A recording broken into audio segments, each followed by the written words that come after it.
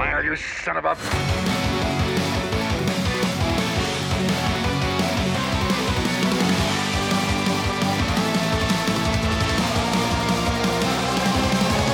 I can't make love to a bush! Flames. On the side of my face. Hello and welcome to the Mighty Motion Picture Rangers. I'm Shane. I'm Josh. And Chanstar is for 3 times in a row not absent. Not present. Oh. Not present. Absent is the word I'm looking for. He's in absentia. Yeah, he's on milk cartons now. He's on milk cartons now. We're kind of we've put up a couple of flyers, but someone will ring maybe, and if not, we'll just buy a new one. We'll buy a new Chancellor from the Chancellor shop. Yeah, a little mandrake will grow into a plant. Who knows? Yeah, we'll make him out of Mando, like in Sabrina the Teenage Witch.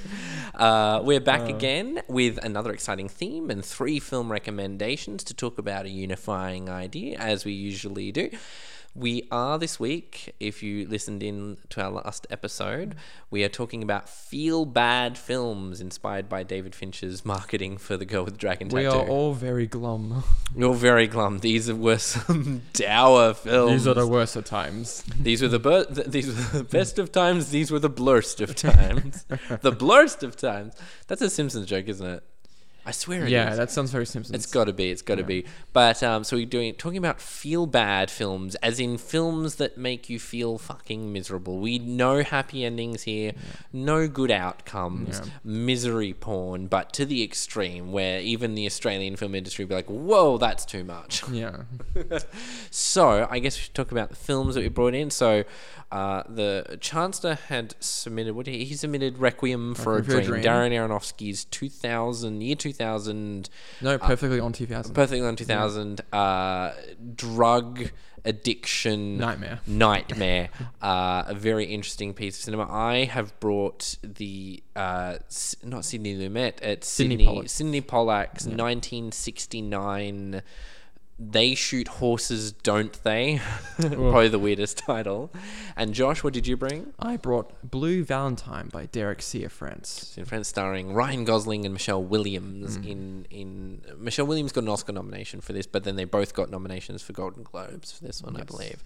So no happy endings on any of these things here. I guess we'll talk about first off the bat Requiem for a Dream. Now, had you seen Requiem for a Dream? In bits and pieces. I was trying to sort of avoid the film as much as possible because I was like, oh, this doesn't feel like for me, and it wasn't. It wasn't. See, I love Black Swan, but this particular nightmare was just you could smell this film. That's a very interesting way to describe. What's interesting is this was one of the first art housey things I saw, because it's the one where when you're a teenager, everyone's like, "Oh, have you seen Requiem?" Yeah, because it has that score that everyone uses for the temp tracks. Everyone uses, but it's also known as the most hardcore film that anyone sort of watched at that age. I've seen worse, but at that age, yes, a lot of people had sort of seen it because you Jared Leto injecting into the hole in his arm. That was I could not rewatch. Yeah, the gross the gross gangrene kind of wounded arm. But I'm surprised that you hadn't sort of really watched it, because it's one of those staples that everyone sort of that's goes through that phase, those sort of gateway drugs to better films. But I hadn't seen this film in a very long time, because obviously it's quite miserable. Although it was interesting, everyone describes Requiem for a Dream as the most depressing movie ever made. I'm like, not even close. No. I feel like at least They Shoot Horses, Don't They is far more depressing. I agree with that. I felt way worse watching I think part of it's because you feel a little bit more for other characters. You don't really have sympathy for any of these characters. I have no sympathy or empathy for them. I have a little bit for Ellen Burstyn's character. Absolutely. You're the way sort of the system fails her is horrendous. Yeah, but she does kick it off voluntarily as for vanity, yeah, for being on television and weight loss, and but she's probably not all there, and her son takes advantage of her, the doctors take advantage of her, and that kind of thing. But it'd been a very long time since I've seen it, so watching it again, I was kind of like taken aback by how aggressive the style is. I love that. Like that's my It's a favorite. great style. Yes, The favorite absolutely. part of it is the technical execution. Apparently, when Darren Aronofsky had shot the film, he had an assistant editor who had no idea what he wanted, who kind of put the film together in this weird way. He's like, no, you don't understand. It has a very specific cutting pattern and these things, because he just, there's all these inserts, these really quick inserts like for two the shots, the like, drums. they- Two together. shots, split screens, screens. long takes, and the pace just is. Watching it again, I was like, oh, this movie is fucking relentless. It doesn't let Especially up. that last like 10, 15 minutes. It's just Yeah, like- and then it ends on those pullbacks, and then the little weird TV studio fantasy moment from Ellen Burstyn's character. Ellen Burstyn was nominated for an Oscar for this one, actually, and she, for my money, is the MVP of the film. Oh yeah. But it is, I guess it succeeds in being a depressing film, but it's almost objective.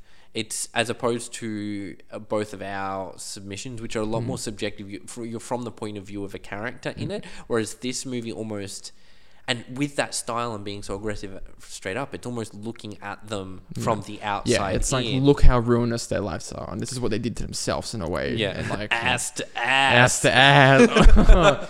Yeah. I was talking to Alex, a friend of mine, the other day, and he forgot about the butt-to-butt dildo, double-ended dildo scene with Jennifer Connelly. In my head, I swear I remember like a full-on big dolly push-in shot where you very clearly see the dildo between it.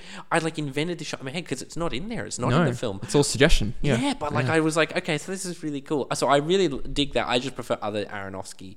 I agree. Films. Yeah, absolutely. I think Black Swan is probably my favorite. Very closely followed by. I don't hate this, but I'm not like in love with it as much as other people. And it's are. not one you regularly go and rewatch. No. I mean, none of these really are because they're so fucking depressing. So I guess like in that respect, it is quite depressing and it has that effect. A lot of people, but like I was thinking in my head, I was like, people really watch this film and then just went on using heroin. Like there are people who watch this film or watch like Trainspotting and did the same thing as well. Yeah, we'll see, but Trainspotting tonally is a little bit of different. It's a bit lighter. This movie is very. It's awful and you will die. There is no version of this story of going on heroin that ends up with you even with prescribed drugs will fucking kill you. Yeah. Oh, I love the fridge when it opens up. Yeah, that's like, feed me. Yeah. There's a fridge. It's literally in the credits. Fridge puppeteer, and I was like, oh, okay, this is fun. So it works. It's a very strong film, and it sort of, if it gets people into the more abstract kind of things, I guess it has some really cool value. So it was a good recommendation. I think it's interesting because on Letterboxd you give it like 2 stars and I give it 4, and but it's an interesting film. Hey guys, just stopping in here to tell you about a brand new streaming platform called Spec TV, spelled SPECC TV. It's a streaming service for independent Australian films. My own film Red Curtain Hell is on this. You can find it on iOS and Android as well as on the web. And by subscribing, you're helping fund content and helping creators get paid. And if you've subscribed via the website, it's $20.20 for the year 2020. That's 2020 for 2020. That offer expires March 30th, 2020, so get in quick. And you can use the code MMPR for 20% off any subscription tier or level, including the 2020 for 2020 deal. So that's the code MMPR for 20% off. So that's Spec TV, SPECC TV. So I brought to the table, we'll talk about yours last, we'll talk about mine next. Of course. so that we don't keep up the same pattern. I brought 1969's They Shoot Horses, Don't They? Which is a movie I almost had no idea existed until I heard it mentioned. You Must Remember This, which is a podcast I listen to about old Hollywood. She has a whole series about Jane Fonda and Gene Seberg, and in Jane Fonda's one she talks about this movie and she even plays a clip from it. I'm like, ooh, this movie sounds really interesting. What is it? So I found it, I got a hold of it and I watched and I'm like, dear motherfucking God, it is, for my money, why I brought it is because it is a feel bad film, but it doesn't just, its intent isn't just to say just to feel bad. It's very angry, and it's very specifically angry about things that I think are more relevant now than maybe they were at the time. Oh, so relevant. It like it hooks into you like immediately. Yeah. And you're like, and the way it's edited too, because like it's almost like he's sort of retelling what went down through like the editing. Yeah, and what's interesting is how repetitive the film is, but it leans into, like, in a way, in the similar way almost to Requiem for a Dream, there is this repetitiveness of the drug montages, but this uses the repetitiveness of, because there's this cyclical nature to, I guess we should explain the plot. There's Requiem for a Dream is 4 people get addicted to drugs and their lives get worse. And They Shoot Horses, Don't They is about, they used to actually do these sort marathon dance competitions during Depression era as a way of like entertaining people, and then the people would win some money at the end of it. So it's how long can you dance? They would dance for days and days and weeks, days actually, on end, weeks on end to do this thing. And so this tells a tale of a woman who rocks up, but her partner's got like a pneumonia kind of cough, so he gets shunned away, and she has to get another partner, so she becomes this is like Robert, the guy's character's name's Robert, and he just rocks up and like and Jane Fonda plays the lead in this, and this got her first Oscar nomination, and then her second one was for Clute, and I believe she won for Clute. Clute's a fantastic movie too. I just saw that recently. But anyway, and so there's this endless dance marathon, and it's sort of just a scathing indictment on capitalism. Yeah, absolutely, 110%. And also the perpetrators of capitalism. So like the character Rocky, who's like the MC of the event, is just like so exploitative. Yowza. Yeah, just so exploitative. Yeah. And it's really... the movie deliberately wears you down, and they have these two, because what they would do is there's the dancing kind of part of it, but then every now and then they'd use the intermission of it, they call them a derby, basically like what horses do when they run around a thing, which then plays into the theme. They shoot horses, don't they? But it's humans doing it, and they have to get tied to one another, and they just run around for these loops and things, and those two sequences are like, those set pieces are like insanely because you don't expect it coming the first time it comes, you're like, what is this? And you're like, is this gonna come again? And it does. And then it comes again, and when it comes again, it gets way worse. And there's a particularly horrific thing that happens with Jane Fonda's character and the person she's derbying with. Yeah. And what's interesting is it has these as opposed to Requiem for a Dream, which is just sort of this upscale thing. They Shoot Horses is this up down because they have these 10-minute breaks, and so every 2 hours, and so they do that because it's like a medical legal requirement for them as part of the plot, but then they use that to sort of oscillate the tempo of the film. But my god, it's such a good movie for me. I adore it. And Fonda's a powerhouse. Fonda's so good in it. She really holds together even the more absurd performances of the other characters. Like she the brings film it could lean into, and there's sort of towards the end a big sort of plot thing happens, which I've seen in a lot of other movies, and they never get it right. It always seems too melodramatic, and she plays it so well, you buy it like straight up. And it's directed so well, it's shot so well. I think it's shot anamorphic with these lens flares during like because they have sequences. like the way to set up the derby is just all like typical like ballroom sort of setup with like the ballroom sort of flashing lights, and they have the stage, and so they have all these lights from different directions and like overhead lighting, so you see all the flares come through. And then they start getting all sweaty, and as they sort of wear down, the clothes degrade, and like they're putting tissues in their feet, and they're like, it's better than nothing, and like, to stop. It's relentless, but it's a huge, and not a lot of people know about it. Weirdly, it got nominated for Best Picture, I believe, or at least she got nominated for Best Actress, and it got some script writing. And Robert Ebert gave it 4 out of 4. And it's a really excellent movie, and it just weirdly has kind of slipped under people's radars, and a lot of people I know only found out about it via the podcast, the You Must Remember This podcast. But I brought it to the table, one, because I think more people need to watch it, two, because I think it is one of the the most depressing movies I've ever seen in my life, and subtly so. That's the biggest key contributor. It catches you off guard with that. The hopelessness captures you off guard almost. It's really kind of relentless. I love it to pieces. I'm going to rewatch it, but I have to space out the rewatching. So it's one you can sort of watch straight up, back to back. I'd love to see it on a cinema. I reckon this would play really well. Oh, that would be great. I can't believe it's one of the movies I'm like, I can't believe they made that. They actually got that made, and with a big star in it and a big name director who done, I believe he'd done Out of Africa by now, or he was going to do Out of Africa, one of the two. Fantastic film. I love it to pieces. What did you think, Chancellor? Oh wait, we're going to keep making jabs at Chancellor just this whole time. Every episode from now on. Every episode from now on. And what movie did you bring? Again, I brought Derek C. Francis' Blue Valentine, which is a movie everyone sort of universally agrees is like this sort of depressing piece. It's like, oh no, you shouldn't watch this. And I thought it would be a nice recommendation for you because it's sort of like... Well, I'd never seen it. I've been meaning to watch it. It's just one of those ones I never got around to. Yeah. And I finally gave it a go because I knew a bit about the production behind the scenes, Yes, how he'd given them a break between the thing where they lived together for like 2 months Yeah. to sort of build the characters, and how he didn't have a lot. He gave up his directing salary to help fund the film, and it was interesting because he didn't not get paid. He got paid and then put the money back into the production, so he still paid tax on the thing, so he technically paid to make the film. Yeah. And they didn't have a lighting truck, they just used natural lighting, which I think makes the cinematography like exponentially more beautiful. It's it's this really insanely difficult looking long lens work, which I found really good. It's interesting because there's this sort of 2 timelines. There's the past and the present, and the past is shot on film on Super 16 and the present shot on Red 1. It's shot on digital, so it's really interesting, very cool choice to do that.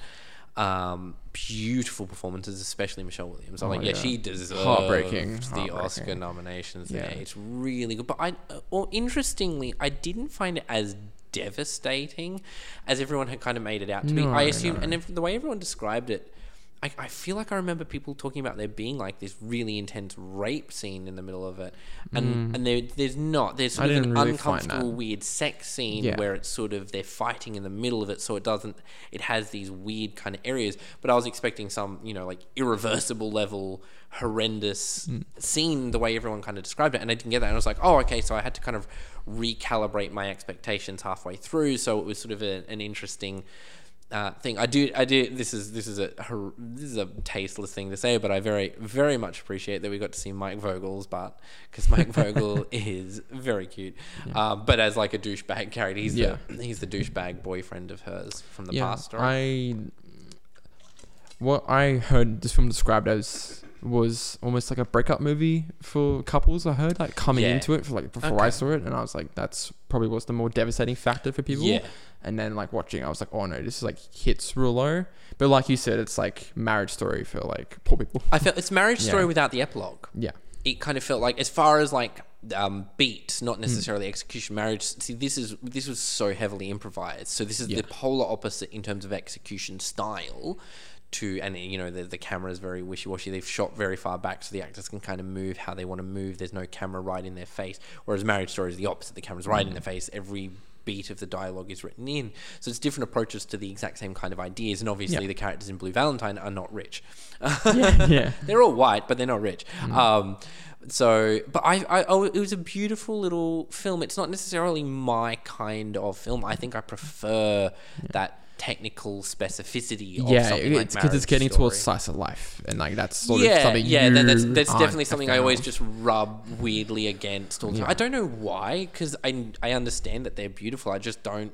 I prefer the art in doing something, designing something, as opposed to freewheeling. Yeah, and everything's very like controlled, and like improv heavy films not necessarily are my bag, because it's just the things I like to see, as I suppose. But it was very interesting. I'm very glad I saw it. And Michelle Williams, I was like, oh, she's been good since the get go. Oh yeah, she's been really great. good. And Ryan Gosling although it's interesting when he's in the future timeline where they're making him a bit bald, and they're trying to like dress him down to look really dowdy, but his biceps still like show through the thing. And I'm it's just like crushing through the shirt. This dude is still ripped as fuck, but they're trying desperately to make him not look hot. It's not like what he did for The Lovely Bones, where he like ate ice cream and then he got fired. Yeah, he got fired for getting fat for it. Yeah. So I think he would probably was between two like big movies in one. He had to be really buff or whatever, maybe like Crazy Stupid Love, which I think came around 2011. Yeah, around the same time. 2010 is this, isn't it? Blue Valentine? Blue Valentine, and then Crazy Stupid Love's 2011. So that would make sense. He was probably filming, so he had to kind of be in a weird position. So, I was just like, okay, you're trying to make Ryan Gosling not hot, but it's really challenging, and especially at a low budget, I would assume. But very beautiful movie, very interesting. And as far as the depressing thing, I think what comes to depressing is where they leave it off. They leave it off with a tremendous amount of ambiguity, as opposed to Marriage Story, which very wraps it up in a tight bow at the end, which some people don't like. But I think it uses the ambiguity for depressingness, because you've kind of sat through with them not really clicking properly. For and this you're also film. filling in your own trauma with it, like your own sort of experiences. Yes. So it's interesting to me, though. It was interesting. I was like, oh, this is the least depressing of the 3 movies we brought to the table. Yeah. Because the other 2 were just utterly relentless, whereas Blue Valentine wants to weave in love into these moments, because it's like love and hate are kind of part of this same idea, whereas like Requiem for a Dream is just like, you will do drugs and you will die, and They Shoot Horses like, capitalism will kill you, will murder us you. all. It's quite a fun thing. But so that's, I guess, feel bad films. If you haven't seen any of these films, I highly recommend it, especially They Shoot Horses, which is find it, please. which is not one that a lot of people know exists. Blue Valentine is very beautiful, and Requiem for a Dream is one of those classics where if you haven't seen it, get around to it, because it's amazing. When you watch it, you realize, so many people were ripping this movie off after the fact. Like everyone saw this movie and then ripped it off. Yeah, and you hear that, like the score of it, like everywhere, like that one piece of music. Dun, dun, dun, da, da, da, da, da, da. It's called The Looks Are Turner, and it's part of a riff. And then they obviously reorchestrate it, but they used it in a lot of movie trailers. Was actually a big thing that they used it in at the time. But highly recommend you track down these films. If you have some interesting feel-bad films, let us know. We might be able to read them on the podcast. We've got a shorter format now, so we've got a bit more time to read in. So if you have some feel-bad films you'd love to recommend, you can tweet us. We're on Twitter and Instagram at Picture Rangers. You can email us at motionpicturerangers@gmail.com. Now, for our next recommendation, the theme is music. Now, we can be a bit vague with, as with all our themes, we can be a bit vague with this. It doesn't have to be a musical. Music can be a part of the narrative, although I have a very interesting recommendation. I think I've talked about it on the podcast actually before, that I think it's quite a polarizing film. So we'll see what that is. We'll hold that off until the episode. You'll have to listen in to find that out. Ooh, examine. So thank you guys so much for listening. You can find me always on Twitter at ShaneM_Anderson. And you can find me on Twitter at ThatSundanceKD, all caps. And you can find this and many other wonderful podcasts. There's some fantastic, amazing, cool podcasts at thatsnotcanon.com. Thank you guys so much for listening, and you'll hear from us again next time. Bye. See you later.